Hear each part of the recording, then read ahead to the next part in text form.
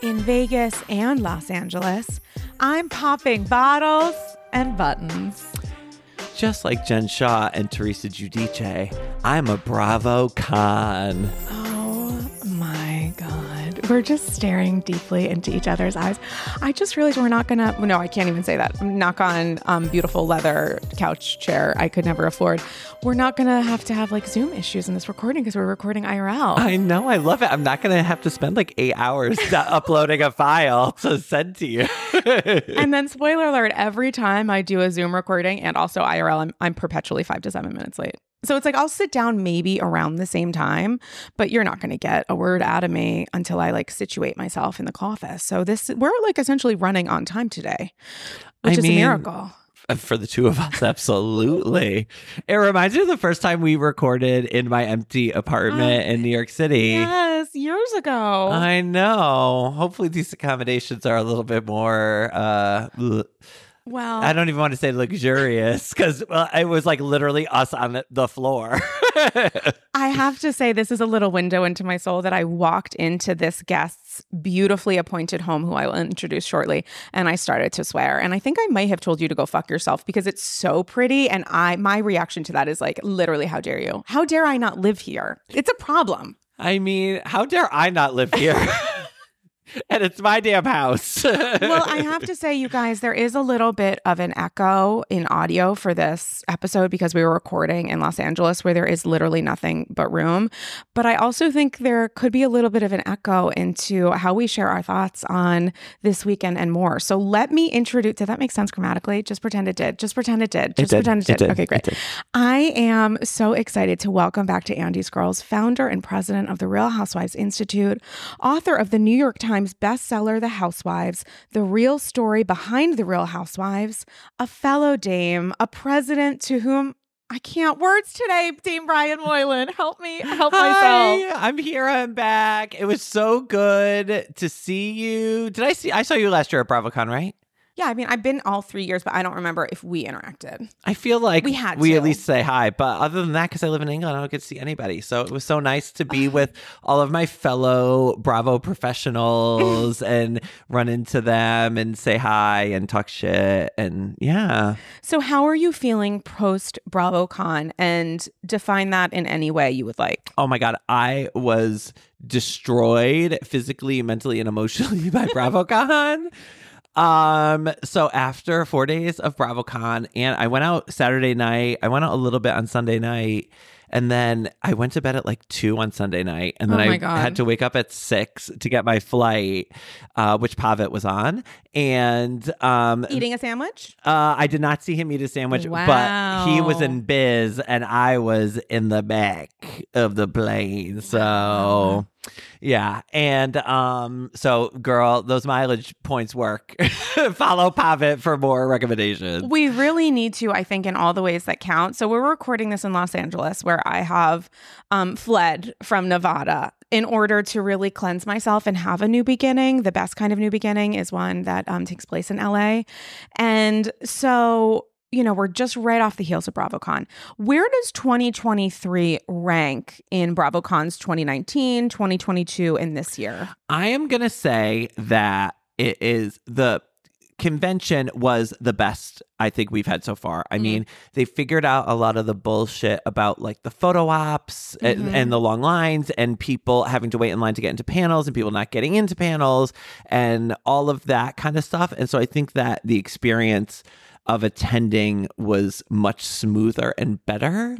For me personally, I wish it weren't in Las Vegas, and like the Las Vegas of it, especially this weekend in Las Vegas, where it's right before Formula One. All these roads were closed. Traffic was terrible. It took forever to get anywhere. It took forever to get a cab. And so like on Friday night, I went to the taping of the Bravos, which was amazing. And I had a great time. But then we were at the Paris Hotel and it finished around 11. And I was thinking about going to have a drink, but it took me an hour and a half to get a cab. So we were waiting an hour and a half in a line with mostly Bravo fans who were mostly wearing heels. And they're just complaining about it. And it was lovely to like meet the fans and talk to people. I made so many friends in taxi lines, which was great. But I would have preferred not to be standing in taxi lines. And they knew that Formula One was that month when they made the plan, right? There's no way they couldn't have. I guess so. And it's like a 10-year contract, so I guess it's going to keep happening. But yeah, I also don't love Bravo. And oh my God, I love Bravo. Oh, what am I talking about? Literal breaking news. Breaking news. I don't love a dark episode. I mean, I quit Bravo. Bethany, here's my number. No. The thing about New York is you can go to New York and you can go to BravoCon, and then at night it's like you can do all New York has to offer, or you can go to like a quiet eatery in the West Village with your friends and like opt out of the craziness. Yeah. You cannot opt out of Vegas. Right. Like you are trapped there and you have to do Vegas. And I didn't particularly care for that. But I mean, the fans seem to be in a much better place this year. Mentally? Yeah. Like everybody seems to be having a really good time. Yeah. And I think because of there were fewer lines and fewer snafus, like everyone was just in a better mood and they could focus on what they love, which is, you know, being amongst the fans, being amongst the Bravo Lebs, like all that kind of stuff. So I would rank it number one, I would say. But I also miss like some of the chaos where last year, like the lines for the ladies' room were so long that like Larsa Pippen had to wait in one.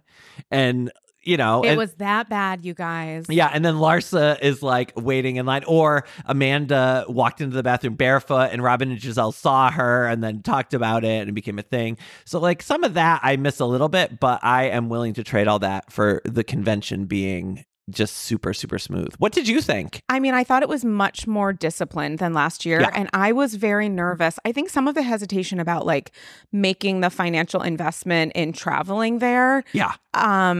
Was based in concern that I was going to show up to a 2022 experience. Yeah. And I just don't know that that is worth the cost of thousands of dollars in airfare and, you know, the hotel alone. And I was so thankful and pleasantly surprised that I actually had the opportunity to enjoy BravoCon and to enjoy the people who were around, which was a little bit difficult last year, just specific to like the Beverly Hills panel, for example, where people were being incredibly rude and obnoxious and disrespectful. And regardless of, you know, that panel and some other aspects being poorly organized, like just the way that people were talking and, you know, planking on chairs and stuff made me uncomfortable to be connected to that energy because was seeing people at their worst. It felt like it could turn into a riot at any moment. I mean, that was the joke, is that the BH panel was a little fire fest. And while it wasn't that bad, it just wasn't great. And that unfortunately colored some of my experiences after, because I just felt kind of like, I just felt like there was no place for me at that. I left 2022 just feeling kind of weird. Yeah. And I say that noting that there were also like great moments. And this year I felt like, okay, it's more of a coming home. Yeah. It really is. It felt like that. I absolutely agree with all of that. And I also love that we started to see like Amy Phillips did a weekend of shows. Danny Pellegrino did a book signing. Like other people. John Hill did a show. Exactly. Like we're starting to see like things that were Bravo related where it's like, okay, I don't want to spend $250 to see Watch What Happened live taping, but I will spend $50 to go see Amy Phillips. And, you know, and so I think that kind of stuff was great. And also I was shocked at the number of people who got hotel rooms and plane tickets when they announced it and then didn't get tickets and still showed up. I spoke to so many people who were like, I couldn't get tickets, but I'm still here. And I honestly thought that was really smart because there was so much going on outside of the convention that you could still enjoy the BravoCon experience and not be at panels. Yes.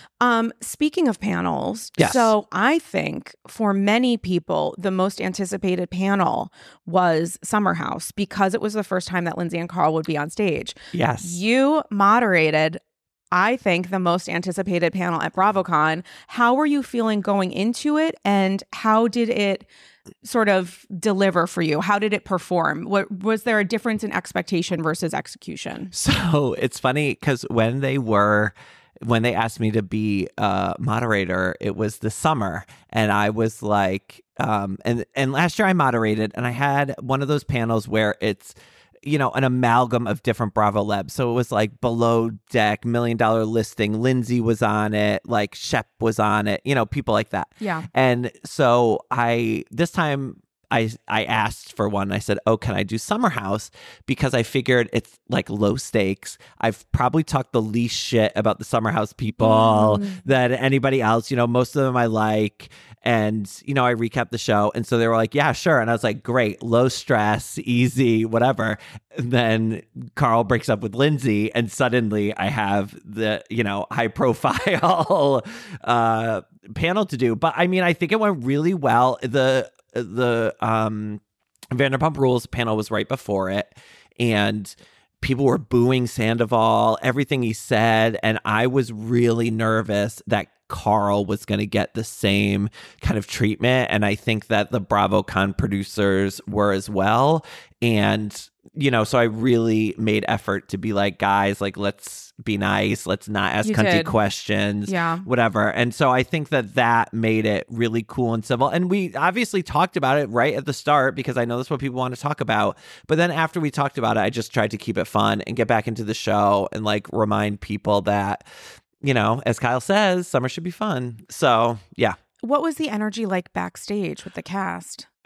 Carl and Lindsay were both visibly nervous. Yeah. And I kind of went up to both of them and said, especially Carl, and I said, "Don't worry, I'm going to take care of you." And because I didn't want him, it's like very hard what both of them are doing here. And like, and they're doing it for our entertainment. And I am sympathetic to that. So yeah, they were both really nervous. As for the rest, I didn't talk to anyone else before because I kind of showed up and then we were like right out there on stage. So the first time I saw Kyle was when we hugged on stage. Oh my and I God, said, you're "Kyle, king." I love you." And was he aware of the love? Oh my God, he was totally aware of the love. I had interviewed him for something silly for the newspaper or for the newsletter like a year ago. And, he was like, "Oh yeah, don't worry. I know it's a good fun. Like we love your recaps and you're the funniest, whatever." So like, I knew it was good, but that was over Zoom. So this was the first time we met like in person. He gave me a big hug and he's so handsome. So can we circle back to the, and shout out to handsome Kyle, but can we circle back to the Carl and Lindsay of it all? Because I was watching Carl throughout the weekend. Yeah. And this, I think absolutely understandably so. He looked, I don't want to say rattled, but I do want to say withdrawn. There was an obvious weight that had been placed upon him that maybe he placed upon himself. Like, I don't know how much of this is the specifics of, I literally am not marrying this person and now I have to see her at a work event, and that work event is in front of thousands of people and involves some level of entertainment and performance. Like, BravoCon's a live event. And Lindsay had spoken out in the press and Carl had not. Right. And which is what happens when you break off your engagement to a publicist.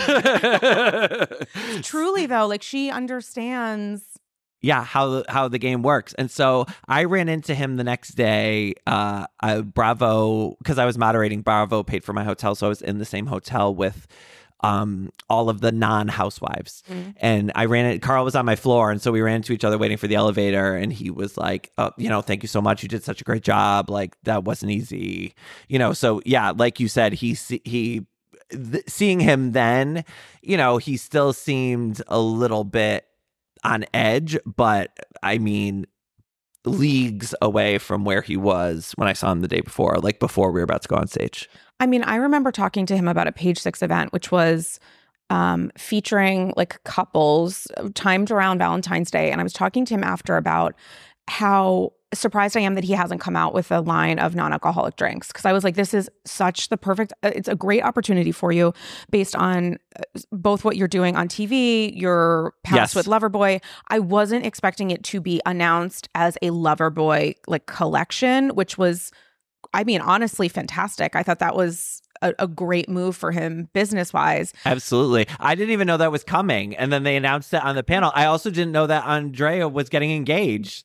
And so I was like sitting there and you see me go like, "What?" Because I was like, not at all prepared. And I was obviously going to ask how things were going with Lexi, but I didn't think it was going to be, we're now engaged. So breaking that news, girl. That's what happens when you get a real journalist instead of Karamo. No, I'm just kidding. Karamo did a great job. Karamo did a great job. Karamo did a great job with VPR. And last year he did such an incredible job with Salt Lake City, the number one panel of the weekend last year. Yeah. What was your number one panel this year? I have an answer. So my problem was I was in the VIP room. What a problem. And what a challenge. And I had a bag because I have like a neuro condition. And so it's very, very important that I'm like drinking a sodium supplement drink and having salty foods throughout the day. And the worst case scenario for me from a physical health perspective is not getting sleep and being stressed out. Yeah. And not eating. And so when all of those came together for several days, I started to really kind of feel the effects, which in full transparency, I'm 100% feeling today. I do not feel well. And I know it's directly connected to neuro stuff. But it's a sacrifice I was having to make.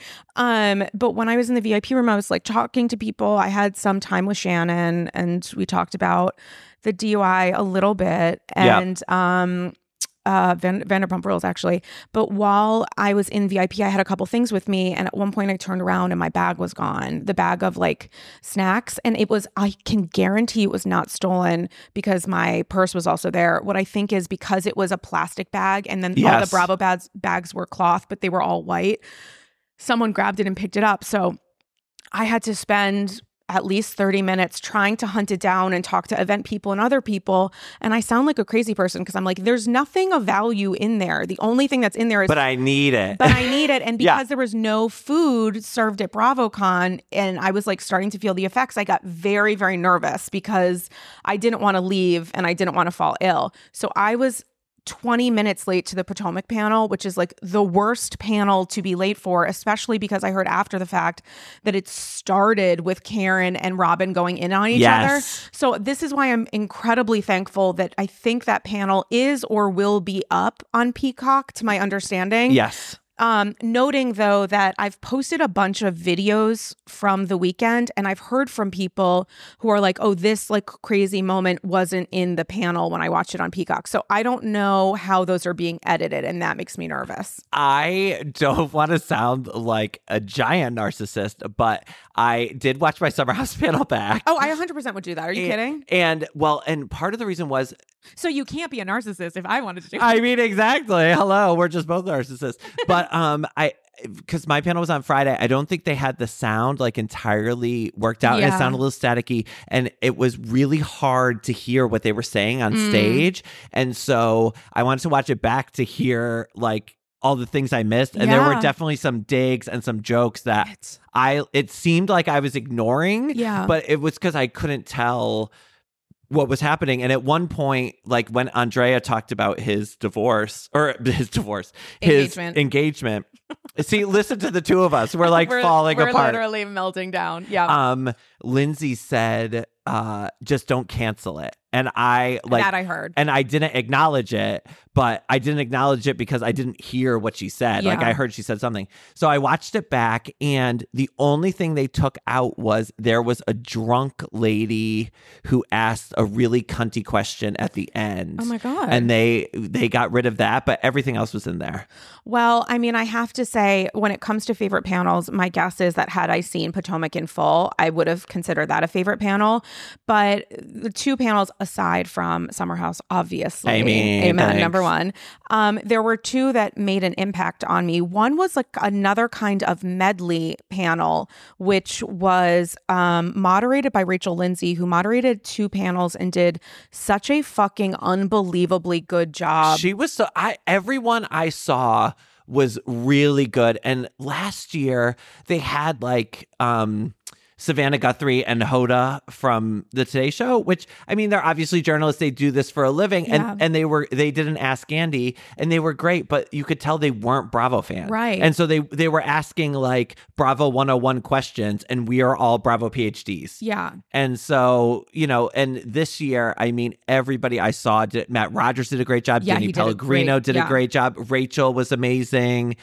You want those voices. And I think sometimes they lean into like a certain kind of celebrity or media relationship. And that can be tough because sometimes the people who are paying the price are the people in the audience. And it's like, you've just already paid entirely too much. Yeah, no, exactly. So, but Potomac was my favorite. The New York one was also very good, mostly because Aaron, this was the New York. Aaron tried to get an Abe the Babe chant going, and people were like, no. And she was like pumping her hand like, Abe the Babe, Abe the Babe. And it was like crickets. Not to say that Abe is not a babe, but I just don't think that that's the chant. Like, we're like, that's not a phrase. Versus maybe like sandwich, maybe, or something Pavitt related, we could maybe make into a thing. Well, I think she was mad because Pavitt got a huge standing ovation. Everyone was like, where's Pavitt? And then he like stood up. And then it was like literally insanity. Yeah. And then it's like Abe the Babe and everybody's like, no thanks. It's hard to get a temperature in the room, I think, if you are a Bravo celebrity, because you think that everything is going to be a hit.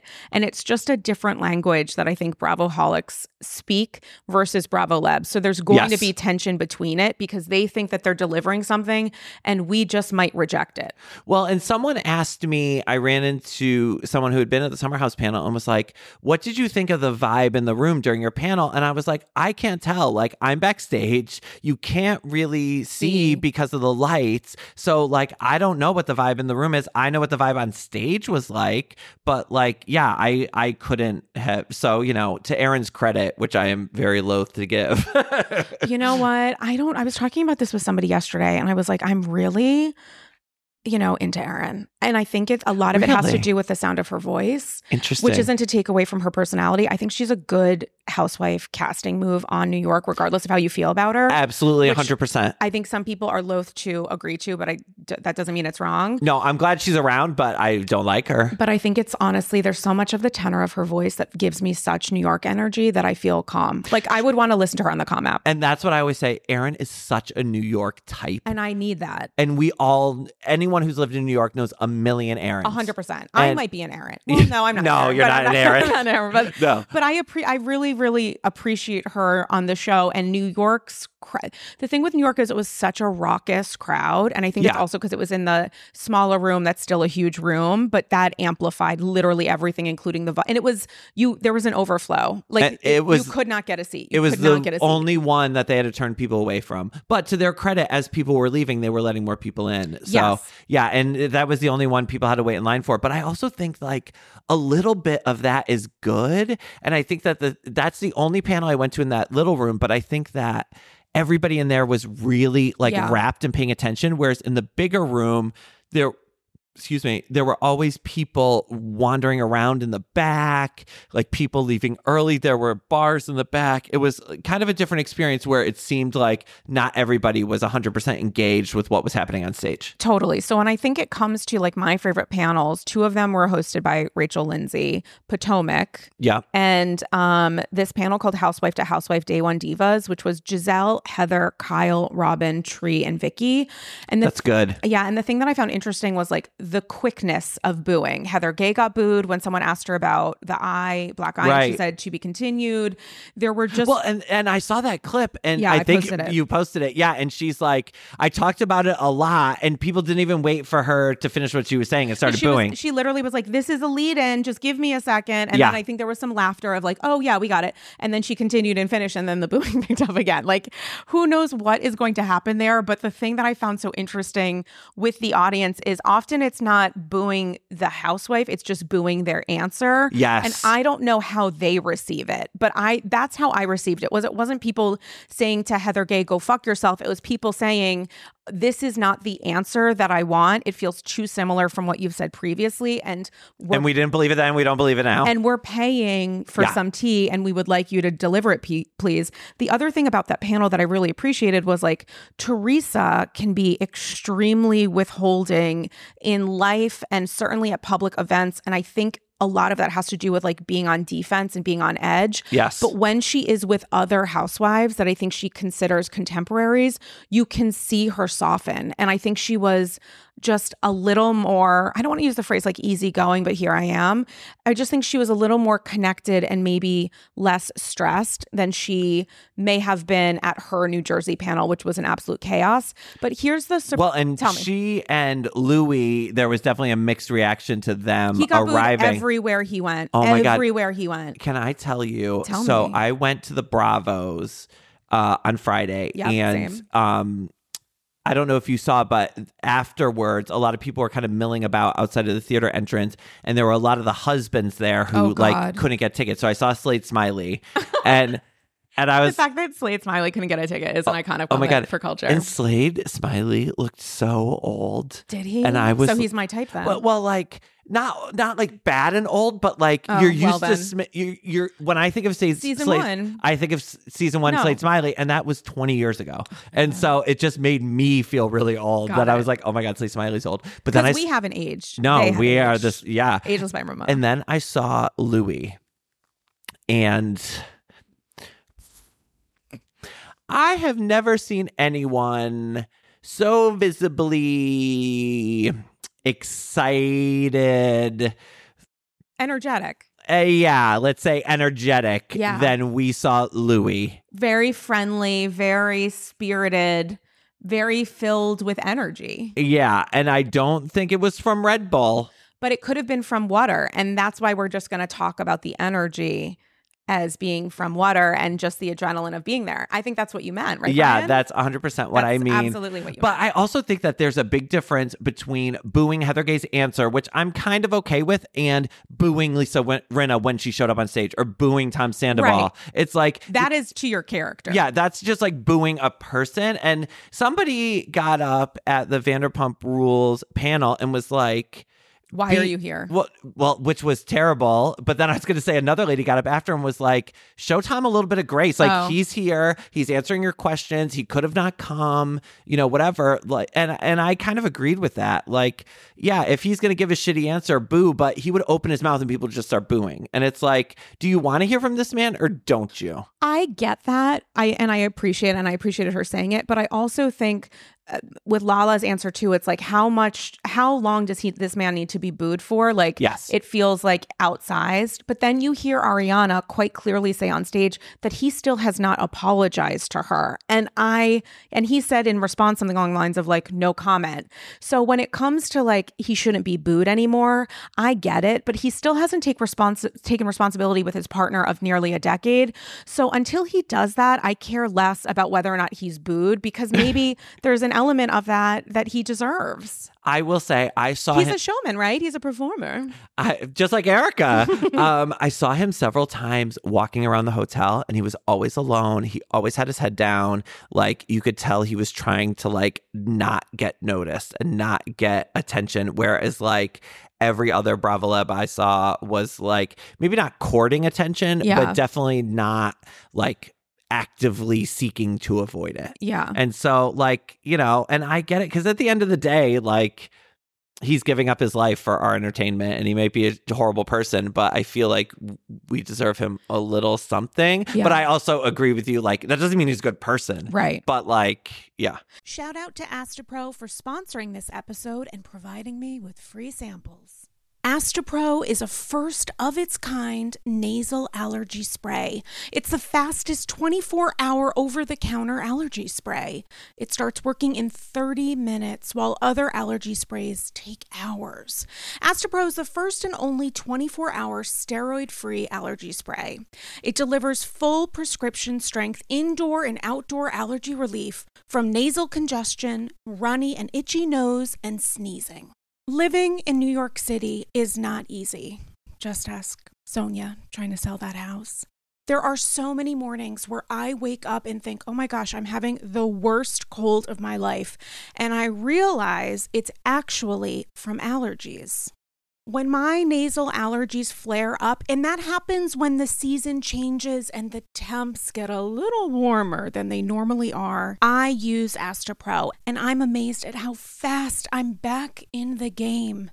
And that game is looking for Dorinda on the Upper East Side. Astapro always has my back, and nose. Get fast-acting nasal allergy symptom relief with Astapro. Go to astaproallergy.com for a discount so you can Astapro and go today. ASTEPRO allergy.com. Astapro and go. Use as directed for relief of nasal congestion, runny nose, sneezing, and itchy nose due to allergies.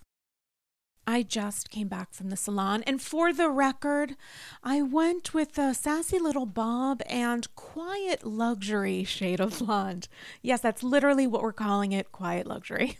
Aside from trips to the salon, I don't actually blow out my hair. My hair is naturally wavy, and that's why I love Ouai. Ouai's new anti-frizz cream is a lightweight cream that provides immediate frizz control that lasts for up to 72 hours. I know that I have a limited amount of time with wet, wavy hair in which to get myself in order. And that is why I love the anti-frizz cream. It has notes of bergamot, Italian lemon, violet, and more. And it smells unbelievable. Truly, as someone who is a little bit sensitive to scents, I put this in my hair and I feel great. It also genuinely pairs well with my perfume, which I appreciate. I don't blow out my hair because after years of color processing and attempting to make it straight, I know it looks better and stays healthier when I avoid blow drying, which is why I love the anti-frizz cream. I've used products, especially with wavy hair, where it feels heavy and looks kind of wet, and that's why I love Ouai's anti-frizz cream, because it enhances the natural waves in my hair. I still look like me, just a little elevated. And P.S., I am way obsessed with Ouai's other bestsellers. Their leave-in conditioner, detox shampoo, my personal favorite. Frizz-free up your schedule with Ouai. Go to THEOUAI.com and enter promo code Andy for 15% off any product. That's THEOUAI.com with promo code Andy. Conversations around wellness and weight loss can be complicated. There's the Instagram filter we all see on IG and social media, and then IRL. And between $20 smoothies and daily ice baths, everyone is doing the most to hack the health system. But there's a better way. Ro. Ro provides access to the most popular weight loss shots on the market. Over 200,000 people have already chosen Ro to help them lose weight. And you can sign up from the comfort of your own home. No scheduling a doctor's appointment, commute to the doctor's office, and no waiting rooms. The Ro Body Program pairs a weekly shot with healthy lifestyle changes, so you can lose 15 to 20% of your weight in a year on average and actually keep it off. Of course, medication must be paired with diet and exercise modifications in order to achieve any stated results. Medication cost is not included in the program. Patients must pay for medication separately. With Ro, average weight loss is 15 to 20% in 1 year with healthy lifestyle changes. BMI and other eligibility criteria apply.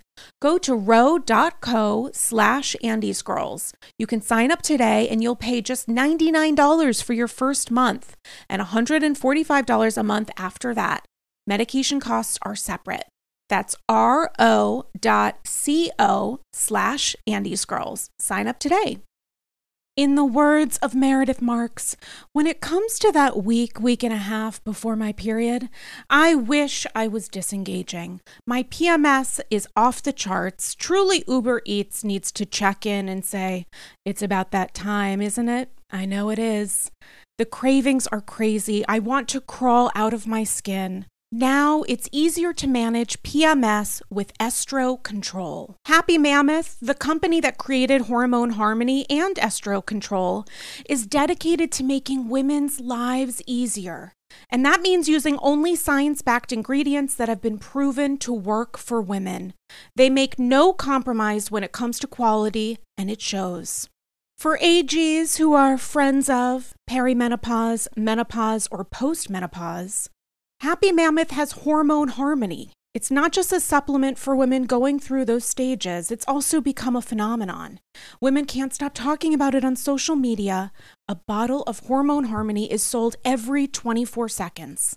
For a limited time, you can get 15% off your entire first order at happymammoth.com. Just use the code AndysGirls at checkout.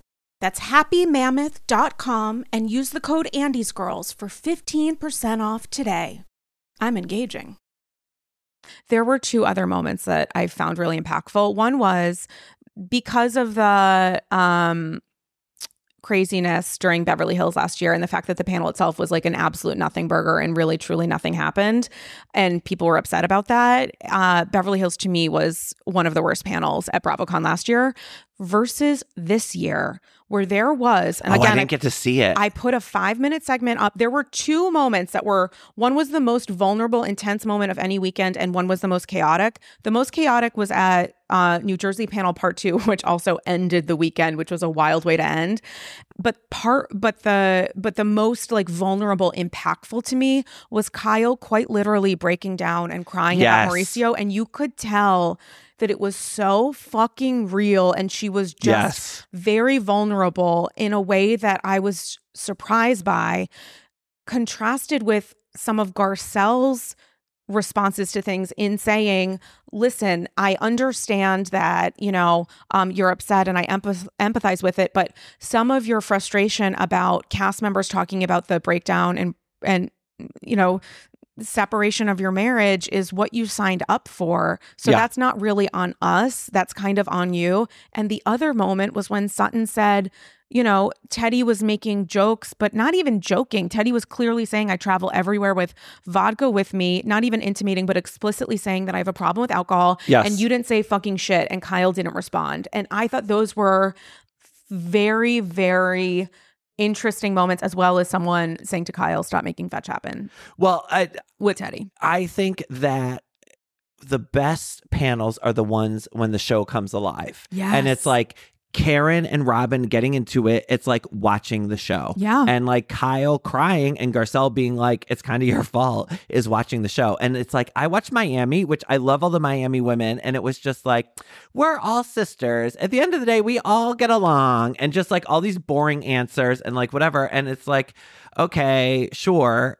Every panel can't be amazing. But then I'm just like, snooze. Yeah, the Miami, I think it's just because but this is the difference when it comes to live events. Sometimes you don't necessarily know how good the performance of the panel will be versus the content. And it's very easy to get them confused. So like I went into Miami expecting it to be absolute, in the words of Adriana, fire, but it wasn't, which is fine. It doesn't mean that the show isn't absolutely fantastic. It just means that this was not the panel. You know what I'm saying? So I could go to another one instead. Well, I think it's also hard. And I noticed this at the Beverly Hills panels both times, in that it's like, they had already filmed the current season, which we can't talk about, and we hadn't seen much of it. And so then we're asking questions about the last season, but then they're annoyed that we're asking old questions because they're like already over that stuff. Yeah. And so I think for some of that, like, the timing issues between real life and what we're seeing, etc., can sometimes make it weird with what they're willing to talk about, and especially like in the fan question. Yeah, and I also have to say that, there did feel like a definite separation and divide between people that the network decided could be considered media and have media access in prior years versus people who had, upgraded like VIP tickets, which included many content creators, myself included. And this year, I think because, last year it was essentially the press and media all front row, first 2 rows. Yes. Which made things sort of frustrating. And it was just hard enough to get a seat in any of those rooms at Javits. It was just very, very stressful and frustrating. Versus this year, it was a much, much bigger room, the larger room. And also they had the press sectioned off, house right, a couple rows back. It was very clear who should be sitting in that area. and people who were VIP were able to get front row and second row seats. And I didn't have an issue getting a seat, honestly, at really any panel. I was able to get into New York, which was tough. Like Avery Singer was like trying to talk her way in. She got in. And I like leaned against a wall. And then when seats opened up second row, I pounced on them. But the feeling of like being able to access good seats so that you really feel like you're part of the energy was a lot easier this year than in years past. And I also think just the setup of the room, the screens were really well placed. There were no like poles blocking shit like which happened last year and was just so endlessly frustrating. It felt like there were considerations made, or maybe it was a happy accident, or maybe this is why you go to Vegas, because they have these spaces that are available, and it helped make the experience feel really meaningful, because you felt when you're literally closer to the stage, or you feel like you have a good seat in the back of the room and you can still see things, that obviously is going to have an impact in your ability to like listen to what's being said on stage versus like swearing sweet Christ for 65 minutes. No, you're absolutely right. And even in the back of the room, if you just like walked into the back of the big room and stood there, you could still hear everything that was happening. And so yes. And whereas in the Javits, if you're in the back, those rooms were so cavernous and the floors were concrete. Yeah. So everything echoed. So you couldn't hear in like the back of the room. Yeah, exactly. Sorry, guys. Sorry, my house is so cavernous that you can't hear it. It is literally anything. So beautiful. I'm very upset about it. But I tell you. What was your, peak and pit, rose and thorn? What was your thorn of the weekend? If it was a panel or a moment or an experience, what kind of maybe deflated you a little bit or made you feel like, ugh, what the fuck? I think it was just waiting for all of the rides and stuff, just how long it took to get everywhere, especially in the evening when you're trying to get to or from a taping of Watch What Happens Live or whatever, and you had to leave like an hour early. And it was just hard in that it's like the panels ended at 5 and then it would take you forever to get back to your hotel, and then you have to turn right around to go back out to whatever was at that night. Yeah. So it was just taking so long to get everywhere. So that was really my big negative, that and that there was no decent food anywhere. And also no food anywhere. Yeah. And so it's like one day for lunch, I had a bag of Lay's and a Snickers, which isn't the worst lunch, but it's not going to get the job done. Yeah, some days you need a little bit more. But other than that, I mean, everything at the convention I really love. And I mean, this is going to sound so cheesy and whatever, but I just love seeing all the fans. And like, because especially living in London, there aren't as many Housewives people there. And it's like, I write these things and I talk to people on the internet and and that's great, but it's just so much nicer to be in a group where you can just like speak in Bravo. Everyone gets what you're saying. Everybody is there. Everyone's excited. Everyone's in a good mood. Everyone wants to take a picture. And like, that to me was just like really the best part. Yeah. I feel like meeting AGs throughout the weekend, and I kept saying on social, like, literally, if you see me running in the wild, please stop. And the amount of people who stopped me and just said, like, your podcast is really meaningful. And I'm not going to get emotional because, again, I'm so dehydrated. There is truly no moisture to spare. But the fact that, like, I heard from people who came up and were like, I'm Jewish and I just want to tell you that, I feel really connected to you, and what you've been sharing on the pod and elsewhere was like, it is so unbelievably meaningful to me, because also what we do is isolating. Like, I might have you on the podcast, but we're Zooming. We're not in the same space. Yes. Like, there's something to be said for physically being in the room and having that connection. And like, maybe it's putting a face to a name. Maybe it's just sharing this communal experience together. And it's also the listeners, many of whom have been a part of the AG universe of it all for several years, like getting a chance to take a photo and just for me to be able to say like, thank you it is by far my favorite part of the weekend. There's no number two when it comes to like, what was the thing that made the weekend really impactful? It was literally meeting listeners, AGs, fellow Bravo fans, and especially as a Jewish person, having people come up to me saying, we see each other was unbelievably, and I did not expect that at all. And it was really, really meaningful. And I also love that it makes my job as a reporter easy, because then everyone who comes up to me is like, I love you. I'm just like, highlights, lowlights. What are you loving? Where have you gone? What have you done? Who have you seen? And then like, that's where I get, and and people be like, oh my God, I saw Heather McDonald, blah, blah, blah, XYZ. I saw, so-and-so do this. And I'm like, thank you. And some of that I use for articles. Some of that I just store in the vault. I'm giving Brian eyes right now. I mean, yeah. So, yeah. So thank you everyone for making my job easy. And I mean, I always joke that I feel like Sally Field at Soap Dish, like in Soap Dish, where she is on a soap opera, and when she needs a lift, she goes to the mall so everyone can tell her how amazing she is. Like, I'm only famous at BravoCon, and same, and like, but it's amazing. Yeah. And so I love it, and I love all the fans, and and that's really great. And I know that that's how the Bravo people feel. And Andy kept saying it, like, if you're here alone, you're going to make friends. And you will. Oh, totally. I met all 100%. Sorts of people. And yeah, so it was great. I do have to say, when it comes to a pit, I mean, there were probably a couple pits dealing with responses to things during panels, but Jen Aiden was so on something and it was the last panel of the weekend. Michael Rappaport hosted, so there was just a lot of fucking energy on that stage. Jackie was there, which people continue to find confusing, especially considering her responses during the panel. It still doesn't make sense to some of us, or we need more information, which obviously we'll get, one would assume, during the upcoming season. But Jen was so punchy about wanting to reference how good a man Louis is that she would say that in response to things that weren't being asked to or of her, and she would just interject, to the point that Michael Rappaport at the beginning of the panel was like, calm down, like, I've got this, like, you don't need to.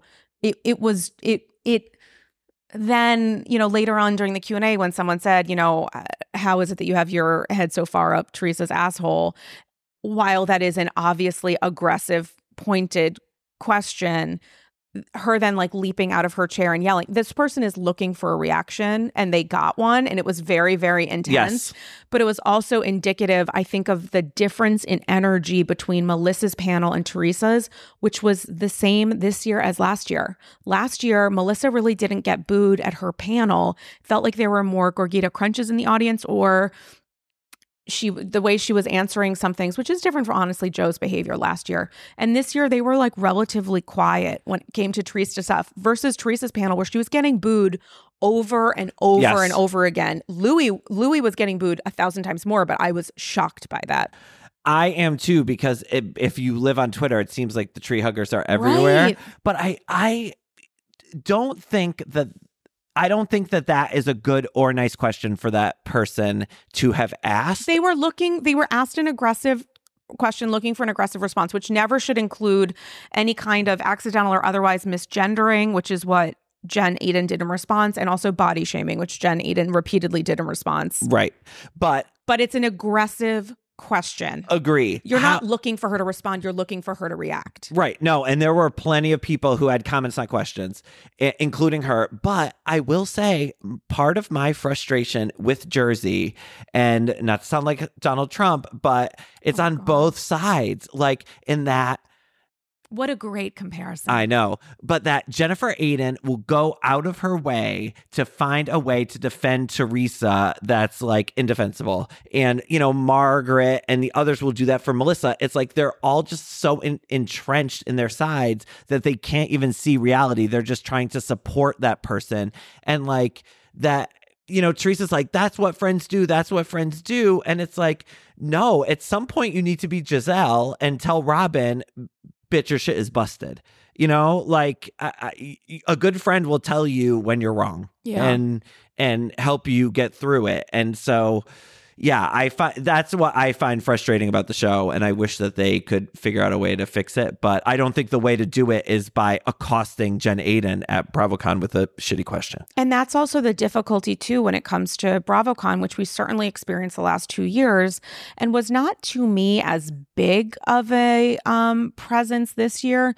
But it is also the idea that people have a relationship with Bravo. I know there's the term parasocial, which people use often when it comes to like relationships with people online, but there is a different iteration and form of that when it comes to the relationships we have with Bravo Lebs and also with ourselves and how we react to Bravo Lebs and these shows. And there are people who come to BravoCon, and this is not a criticism, but just an observation, where you come to BravoCon, you want to have that moment. You've seen other people have that moment. You want to have it. You feel like you deserve it. And maybe you feel like this is justice and the punishment that that person should get by trying to humiliate them or embarrass them or aggravate them or amplify them or just say the thing that you feel like hasn't been said. And it was not as big a presence, I think, this year than years past, but it will continue to be the thing. It will continue to happen. No, absolutely. Well, and I always say what people love about BravoCon is they want to live in the show. 100%. And part of living in the show is being messy, is creating drama, whatever. And we're always going to have that. But I do think that there's a way, and some of the best questions of the weekend come from the fans because they ask the things that fans really want to know the answers to. Yep. And so I'm glad that when they can think of inventive questions, tough questions, whatever, but there also needs to be a level of respect to the people on stage who are actual human beings. As I call PK like the worst names in the book every week in my recaps. What do you think is going on with PK and Dorit? I don't know. It seems not great. Well, did you see that clip of Kyle saying divorce? She clarified after, because I was in one of those panels. She's like, I inadvertently said divorce. I meant separation. It was a genuine mistake on her part. And who knows how much of that is subconscious. I genuinely think she just used the wrong fucking word. I can believe that. But now she's dealing with the consequences of that because these things go viral so quickly and people are looking for new content about her separation. Yeah. She also said, I mean, I don't really want to get into it, but all of this stuff with her relationship with Morgan continues to be just sort of confusing in how she's communicating about it. Yes. And I, as someone who's not a member of the LGBTQ community, don't want to make a focus into attempting to solve a person's relationship which involves potentially outing them as some sort of game of Clue. But I also say from an attendee perspective, from a PR perspective, I'm just confused about what is happening and might happen. And I think that's something that may come with time. I really don't know. Well, I can also see how, and we've seen this on other shows where there are some women who are much more transparent about their lives than others, and how frustrating that must be for your coworkers when, Kyle is demanding everybody talk about everything that's going on in their life and she's not doing that right either. So, I get it. But oh my God, PK and Dorit.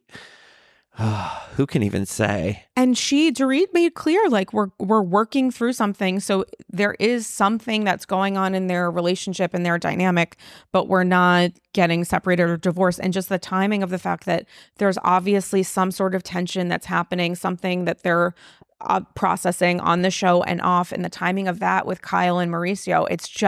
It's honestly wild. It is a wild time, and I never would have anticipated it. I mean, I remember when you were talking about the rumors of Dorit and PK, and they came out with a pretty strong response about that. They've since come out with a pretty strong response just on social recently. Years ago when I was talking about it. So, and like, I get it. I've been married and with my partner for a bit of time, and like, you go through good times, you can go through bad times, and I get that, but also I'm not on a reality show. So, well, that's the thing is like for Kyle, who I love dearly, she's in my top 5. And if you don't know that, why aren't you listening to this podcast?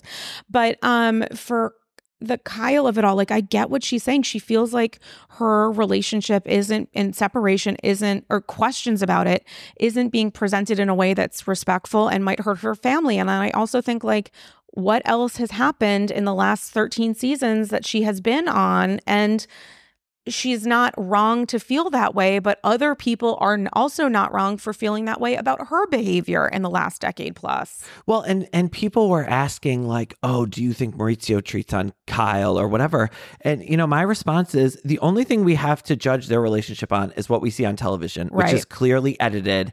And they've always been trying to sell us on this love story of Kyle and Maurizio. Which was a love story for very long. It doesn't mean that it didn't happen. It just means that things change. No, exactly. But I mean, and there could have been things that they were ignoring or not showing us because they didn't fit in the narrative they were trying to push for us. So it's really hard for us to get an accurate read on what has been going on historically or currently, because what we're seeing is a produced and edited product. I'm not saying it's not real. I'm not saying it's fake. I'm not saying it's scripted, but they are picking and choosing. And the reality is, so too is BravoCon. It's tightly produced. The ways that questions are vetted, the reaction when questions are asked that weren't pre-approved, the Jeff Lewis of it all was a clusterfuck and firestorm that you would think that they would anticipate by asking Jeff to helm that panel. And I don't know how this is possible after over a decade of flipping out, but I genuinely think that they thought that he was going to be quote unquote under control. And that obviously absolutely did not happen. But that's also what you're looking for when you come to BravoCon, is someone to say something potentially controversial, not to say that everything that he said shouldn't be given the space it deserves, but it is to say that there are elements of like sparks flying throughout the weekend. And when you see them, you have to really hold on to it, because otherwise, a lot of those sparks, as you said, are going to come from the audience questions and not the stage person themselves. Well, and I think that what Jeff was doing is classic Bravo, where it's like, he'll come for Teddy, he'll come for Crystal. Yeah. It's like, you can come for any of the women, but if you criticize Bravo, if you wanted to show support with Bethany, if you wanted, not that I'm saying you should, but as long as Andy and the network's noses stay clean, you can talk as much shit about all the women as you want. And I think that's a little unfair to do that to the women, often at the expense of them looking good. But yeah, I hated that Jeff Lewis panel because it wasn't Ask Andy. It was Jeff Lewis telling Andy his opinions and then Andy sitting there and going like, I can't talk about that. I want them to let me do an Ask Andy, but I want them to just let me ask anything I want.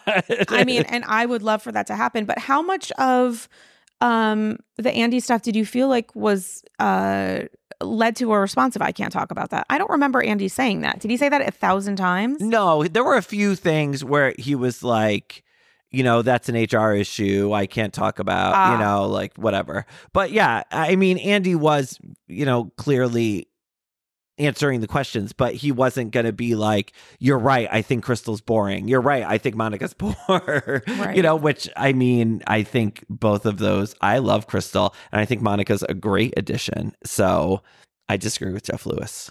Yeah, and I mean, I am a chump, but I also think Jeff's behavior in the last couple of days on his radio show has been really difficult to listen to. So while I really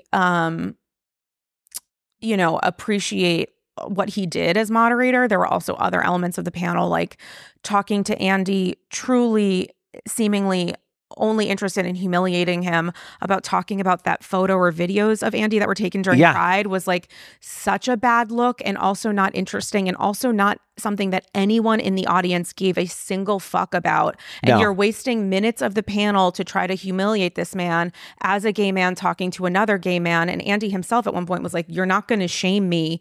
And it's just an inappropriate violation of privacy. Not only was that a conversation forever ago, but I know that Jeff loves the Housewives and loves Bravo. I think that Jeff is obviously incredibly talented and charismatic, but also these are the things that you're trying to do. Like, what does that say about what you think is going to garner a popular or interesting response? It can't be that, because we have to be better than that. And I know the irony of me saying that in relation to Jeff, but I hated Jeff slut shaming him, which is what he was doing. Yeah, he was. And I also hated that the conversation when those pictures came out, from what I saw, was, why should we care about this? Andy is single. He's at a gay bar making out with a dude. Like, let him live his life. And for him to have to say that again, I thought, I agree with you, was pretty shitty. But I'm glad that Andy answered it. And the crowd definitely supported him and was like, you know, I'm a dad on a night out. Like, let me make out with a dude. Right. And also that was the kind of friction that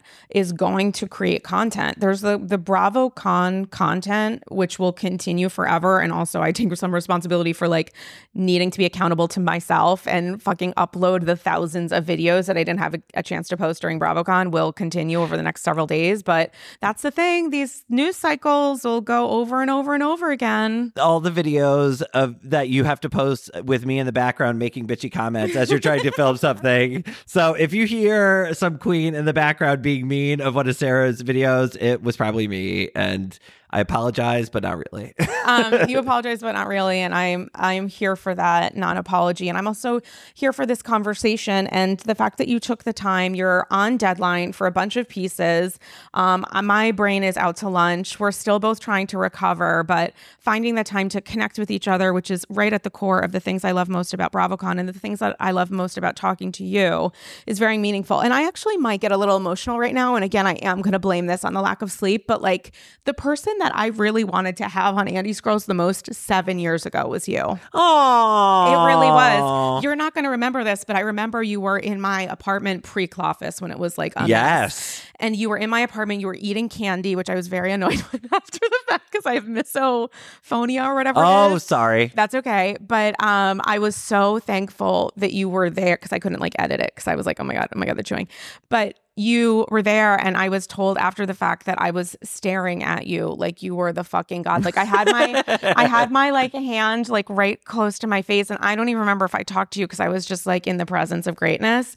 And that's still how I feel about you. I just think you're so talented and you have really been at the forefront of making Housewives different in a way that sometimes it doesn't deserve, but I always appreciate. And so if people have not purchased your book, I highly recommend that they do because it is to me the official tome about the experience of loving Bravo and what that represents. Yes. And I think that's really important. And I hate those people who, oh my God, I posted this on my story.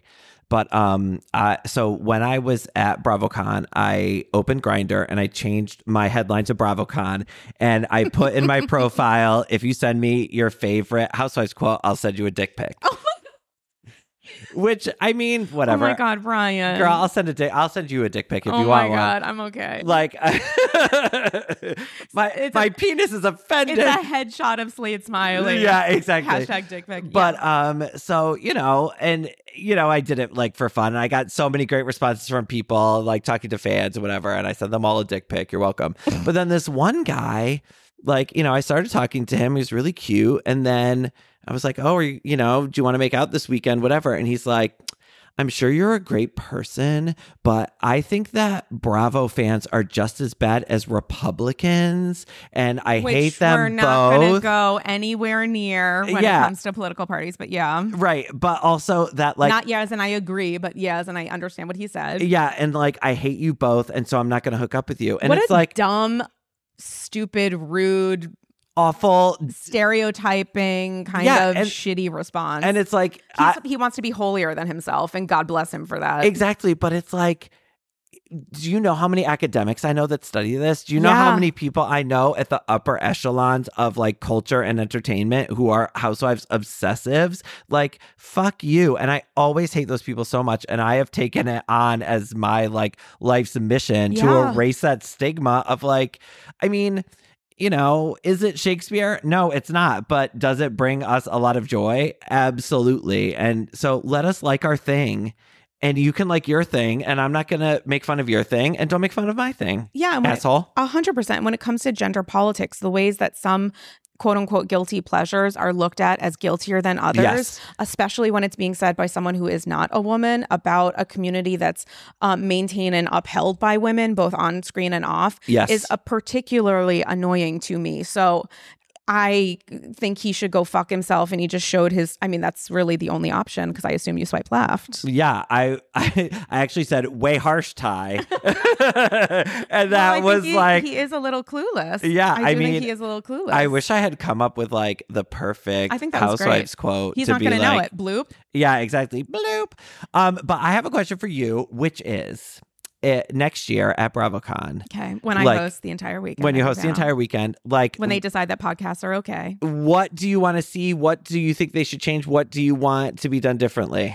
I honestly don't know what I want. I think that there could be more diversity on stage. And by that, I think their current form of diversity is like a celebrity who was on reality TV versus a celebrity who was on scripted drama. And I get the ways that they are looking for celebs to be the faces of panels. Got it. But I also think that when it comes to speaking to people on these shows about these shows, which is not really celeb specific, but just to say it's important to have people who speak the language of this. Yes. And also fans aren't buying tickets to BravoCon because they're seeing a familiar face on stage. Yes. They're buying tickets to BravoCon to go to BravoCon. So if we try to attempt to find ways to make it connected to the Bravo community and the content creator community, that would be great. And they also there are so many people, not to interrupt you, No, but there please. are so many people who I ran into who said like, I came here to see, you and Danny Pellegrino and Sarah, like I came here to see these people and your Bravo celebrities too. And yeah, I agree with you. I wish they would lean into that. Like, Michael Rappaport is great and all, but like, I don't know that he's the best. But I don't think he's a draw for a panel like, Casey and Danielle from Bitch Sesh would be. 100%. You know what I mean? And also they have a way, just because you're a celebrity does not mean that when it comes to asking questions or getting a sense of the temperature of the room, that makes you the right person to host this panel, because the celebs that Bravoholics are interested in are the women on stage and the cast members on stage, which is not exclusive only to women, but are majority women.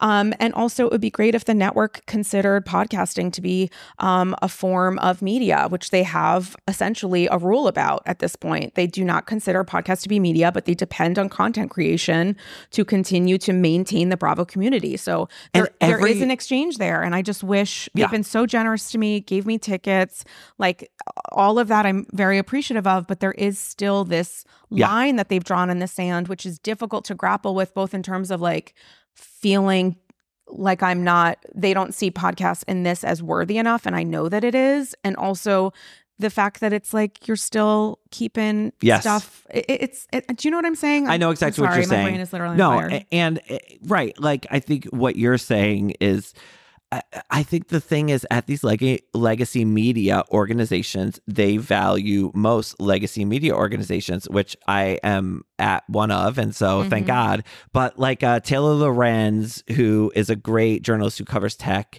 did an interview with Vanity Fair, and they were asking her like, what sells books? And she's like, it's not this. No, what sells books? Going on podcasts. And I think that that's true of Bravo too, is that I don't know one Bravo fan, and I know a fucking lot of Bravo fans, that doesn't listen to one podcast. Yeah. And so, and I agree with you. Like, trying to capitalize on that and the other Bravo content creators would be great for them. And also, when it comes to content creators, people who are mostly on social media, which is where they're creating content there, or on YouTube, the thing that is, in addition to seeing Bravo fans and AGs, just being surrounded by a pack of content creators, all of us on like different text threads. Can you get me a seat there? Can you get me a seat there? Where are we going next? Was like, that is the community of content creation, which will continue to exist regardless of whether or not Bravo decides to value us in a way that also includes like the sharing of specific resources.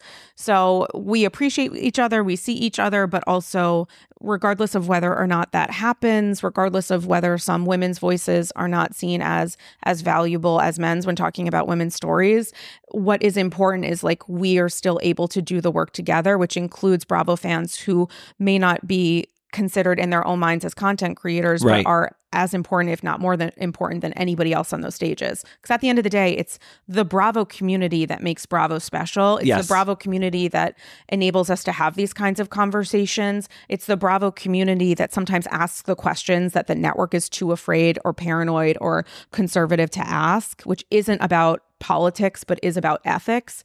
And just like having nuanced conversations, impassioned conversations that are the exact opposite and unpacking the reasons why.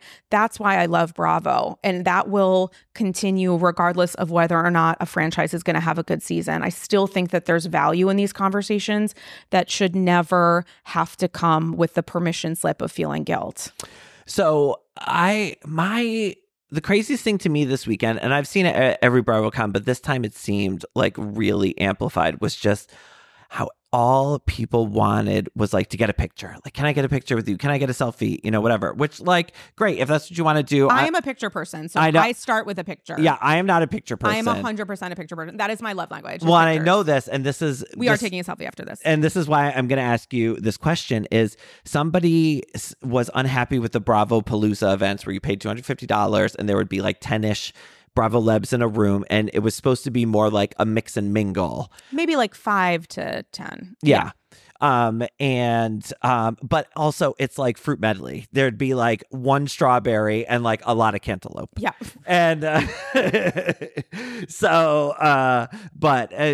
that any person's a cantaloupe. You know what I'm saying? We love a melon. But so somebody was saying that because they were crowded and because there were so many people, like it ended up becoming like a photo op. And they said that maybe they should do camera free Bravo Paloozas where you could just talk to people. Nope. No, okay. Because for people who will never have access to a Bravo Leb aside from these kinds of events, a photo to someone is as much of a memory as the memory itself, oftentimes more than that. And for Bravo, which obviously considers social media posts, content engagement, awareness, whatever else to be an important part of growing the community and just maintaining it, I'm not going to take away from anyone the ability to mark that moment and share with their friends. I think I get what they're saying. I think that would be sort of a mess and a disaster and not appropriate for people who have spent money, and a part of the spending money is to take that pic. And it's up to people. It's also up to the Bravo Leb what they're open to. Can you talk to that person for a couple minutes?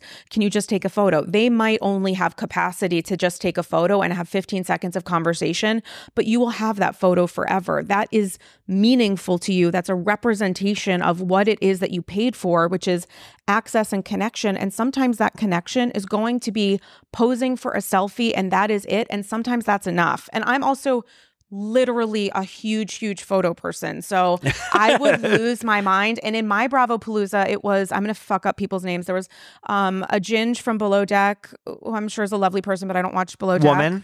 Yes. Riley. Yes. She was there. Brian from Family Karma was there. Sutton was there. Teresa and Louie were there.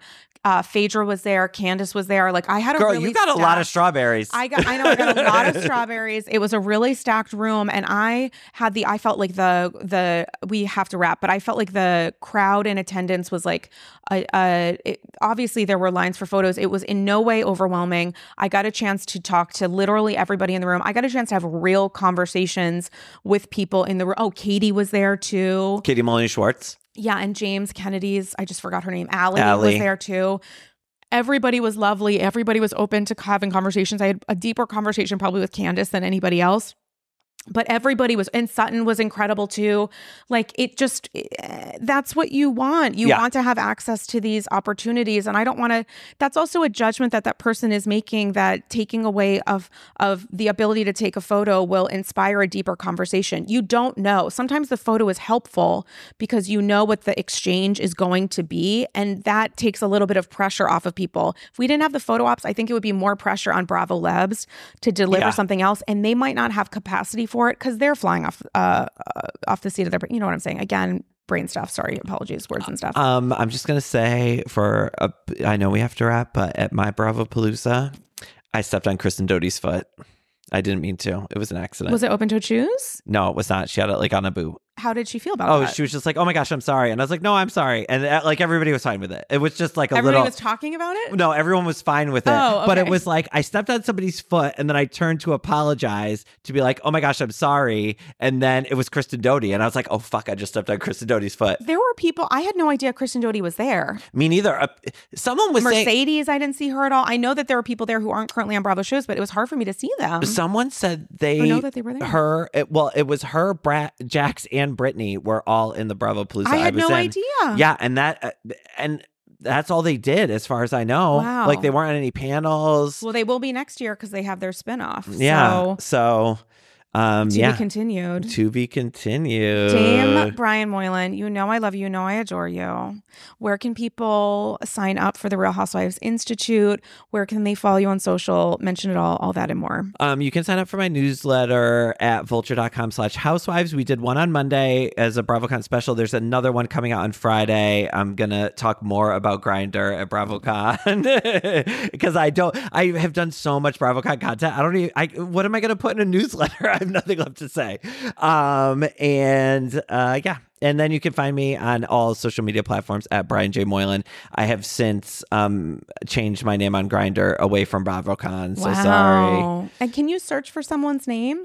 I don't know. That's a good question. I think it's mostly like location based, but I bet you probably could if you tried real hard. Well, listen, speaking of trying hard, this was nothing but easy. So I'm so thankful that you were here.